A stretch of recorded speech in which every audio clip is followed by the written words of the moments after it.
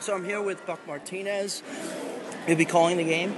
Yeah, we're calling all 12 in Japan. Okay. Yeah. Can you tell me a little bit about who you like out of this pool and why? Cuba looks like they're the most powerful team. They took batting practice the last couple of days. They look like a major league club. Cepeda's a tremendous hitter. Reyu's a very powerful hitter. They've got talent and veteran guys that have been there before. But I tell you, the team that's kind of interesting is Brazil. They played so well in the qualifier, and they have some quality pitching. And they played Japan in the first game, and Japan doesn't have a traditionally powerful team. And it'll be interesting to see how Brazil plays against Japan, and they might become the surprise of this whole tournament. What are Japan's chances of repeating?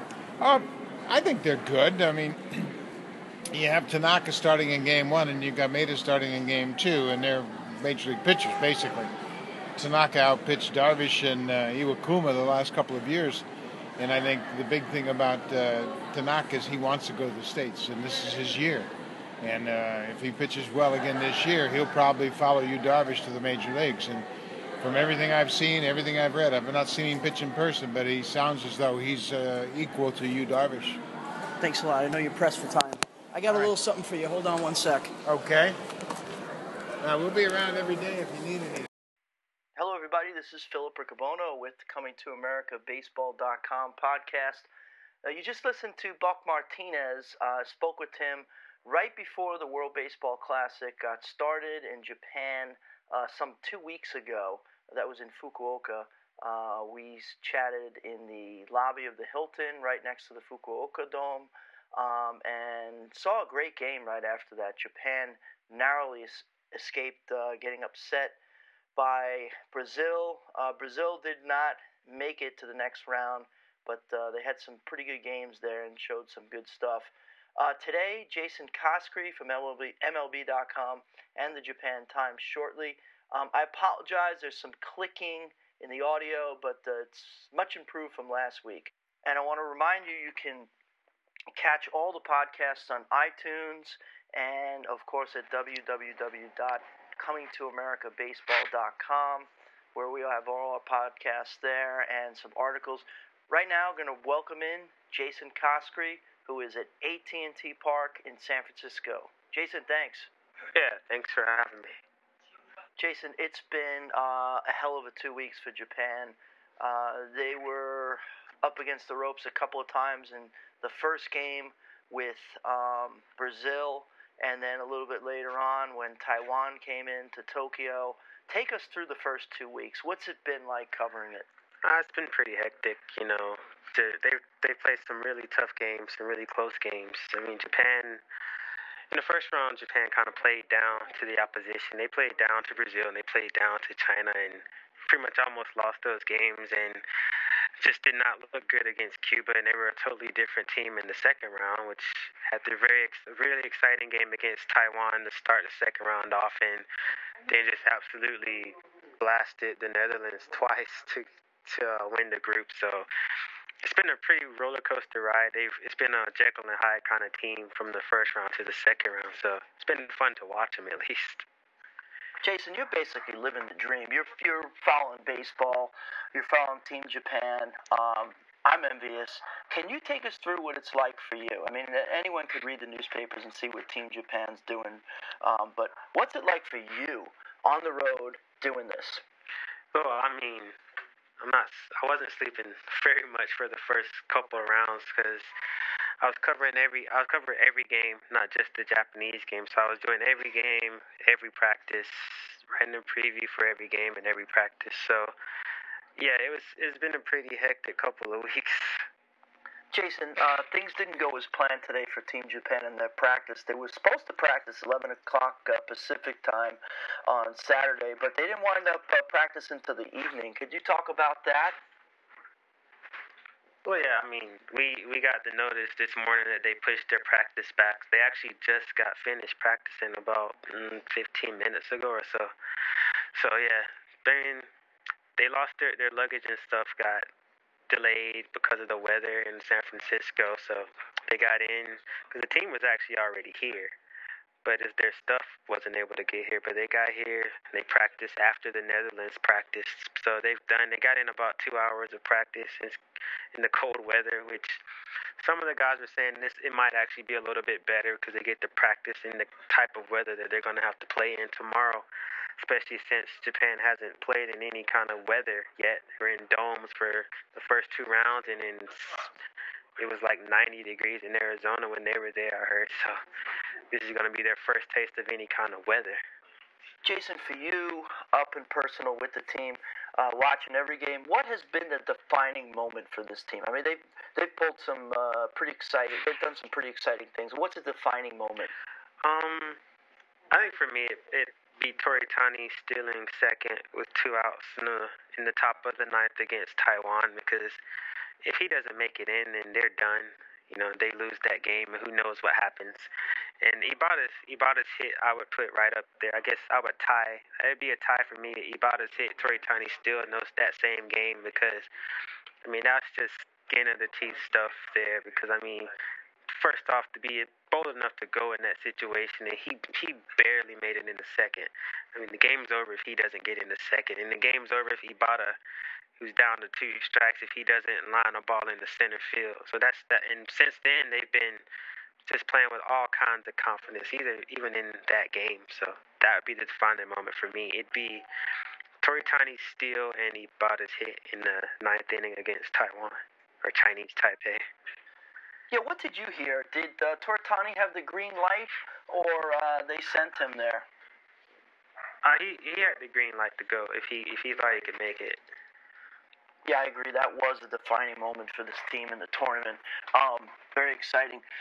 Let's talk about the vibe on this team and the climate, the atmosphere around the clubhouse. Has it changed a lot since the last WBC? You don't have Darvish, you don't have Ichiro. You've got a lot of younger guys like Tanaka, 24 years old.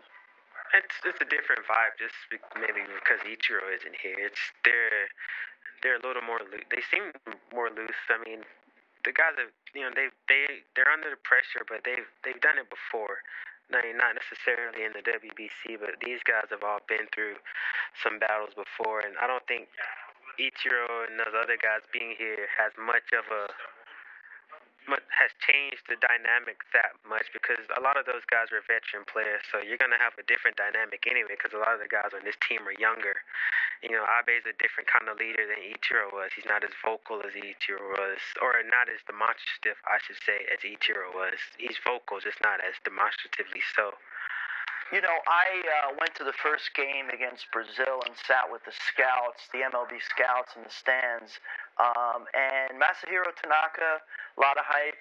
As you hear earlier in my interview with Buck Martinez, it was comparing him to Darvish. Didn't live up to it there. And actually, one NL scout told me, he just quite frankly wasn't impressed and had to write a report on him, and it wasn't really going to be a good one going back to his team.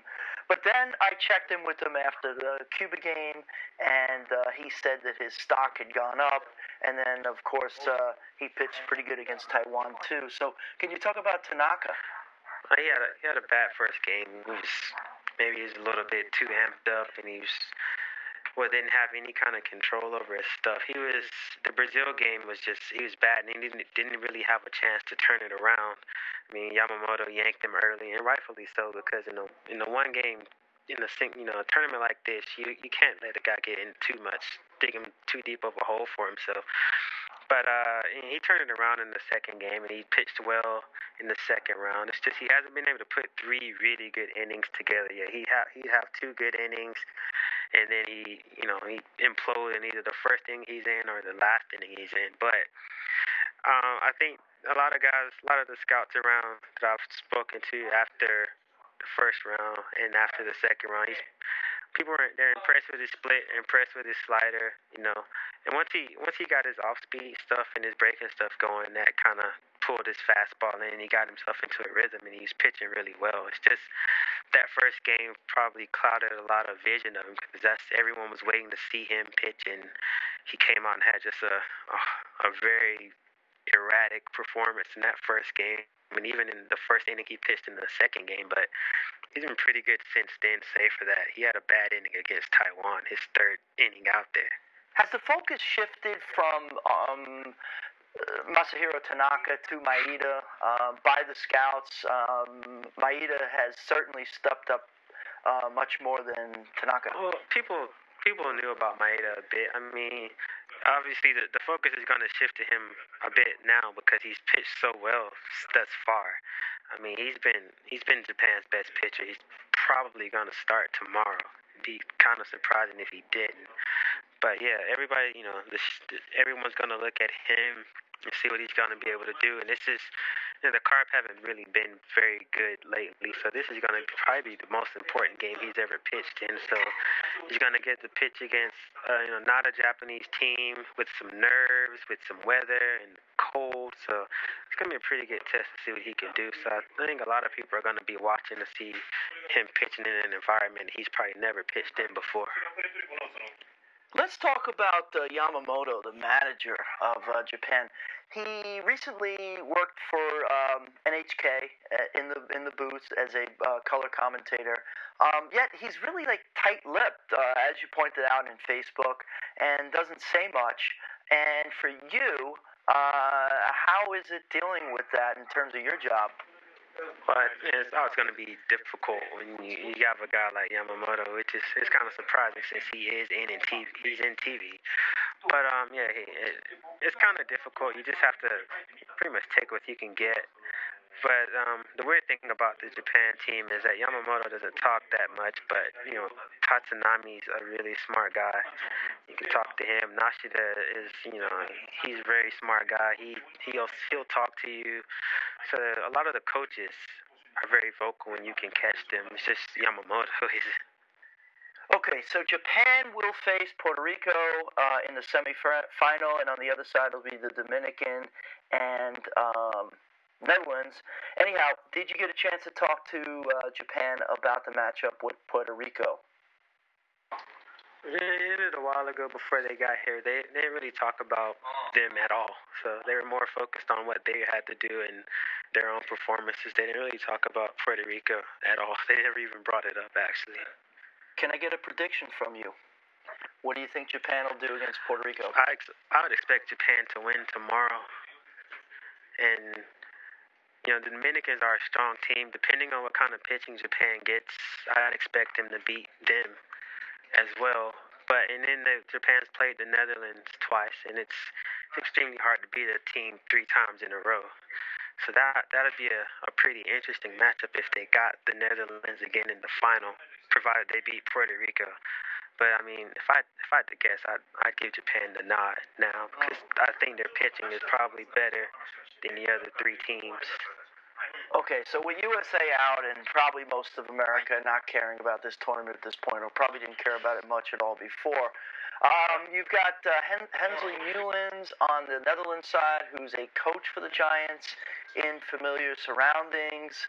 Are you finding that Americans now who are going to be coming to the games, they have tickets, are they pulling now more for the Netherlands, or have they taken Puerto Rico on?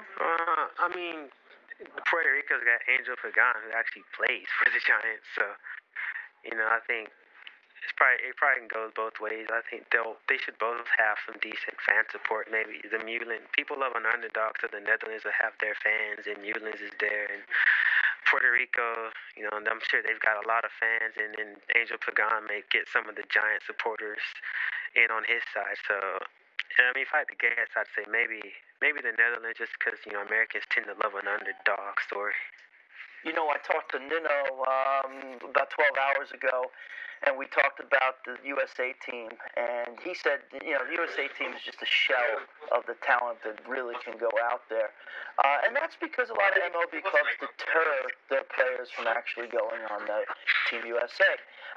How about the NPB teams? I mean, are they a little bit more flexible or actually excited to send their players? It's a little different. They're not, I don't think they're jumping for joy, but I don't think they're as effective in deterring their players as the major league teams are. I mean, if you look at the team, they pretty much got everybody they wanted. So the few guys that they didn't get was mostly because of injuries, but most of the guys they wanted, they got.